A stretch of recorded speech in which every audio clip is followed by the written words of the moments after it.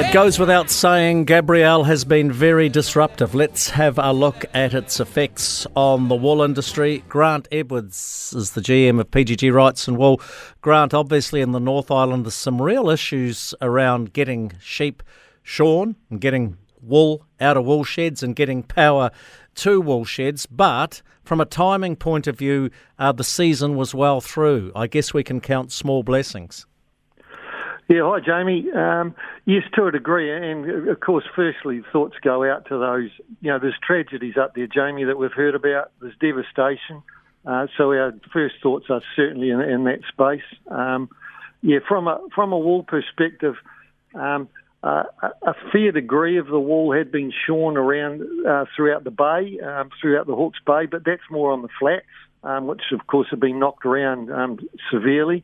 It's the hill country where a lot of shearing is still due to take place and up through Gisborne.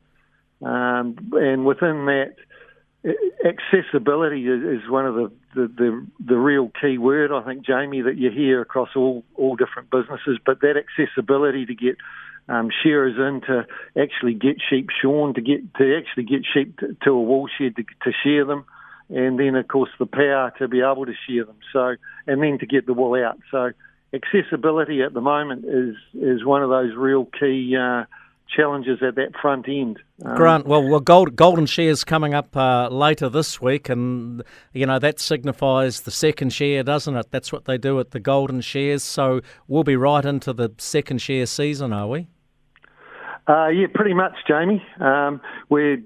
We've got through that a lot of that sort of main shear full wool, though there is a bit of that to come, and that as I say, that higher country's been affected, and that's where we're heading now into that second shear, that March sort of second shear, and degree of lamb shearing as well.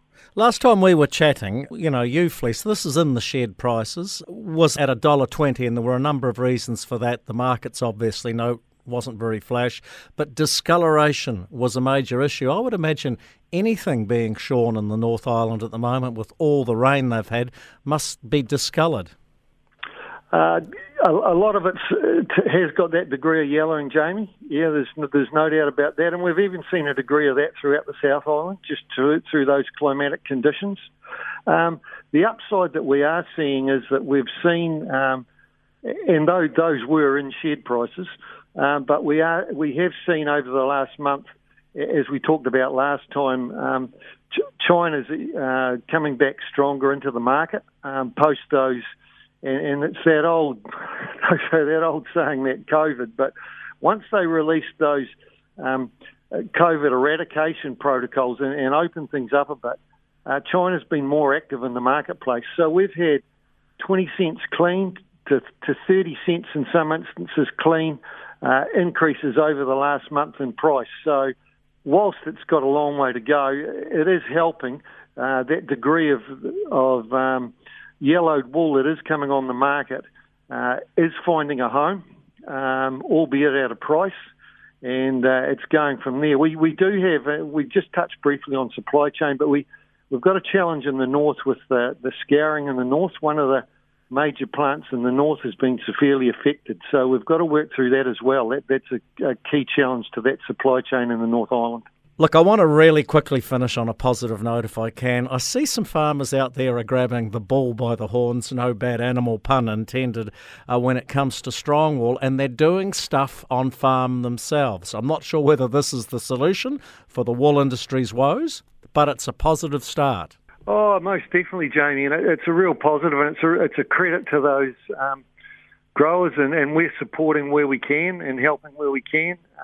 We're seeing a number of initiatives where farmers are using their own wool for specific products, whether it's, we've touched on it before, whether it's Devar homespun jerseys, even down to the Cashmere High School producing wool credit cards here. There's a whole lot of initiatives. There's too many to name, but it's great to see, and they're initiatives that can happen worldwide. We're using a hell of a good product here. It's biodegradable and sustainable, and farmers are picking up on it with some initiatives, and we need the world to do the same. As I touched on last time, we've got two major of our overseas customers, manufacturers and suppliers out here at the moment, and we've got a couple more coming out in the next week. They're really worried about the wool supply chain and what it means to their businesses going forward. They've got growth programs in place in their operations, and they want to be able to support it. And they're worried about the supply of wool going forward, and they want to get on farm and talk to farmers, Jamie. Well, tell them to pay a bit more, Grant. Grant Edwards from PGG Rights and Wool, thanks for your time today on The Country. Cheers, Jamie.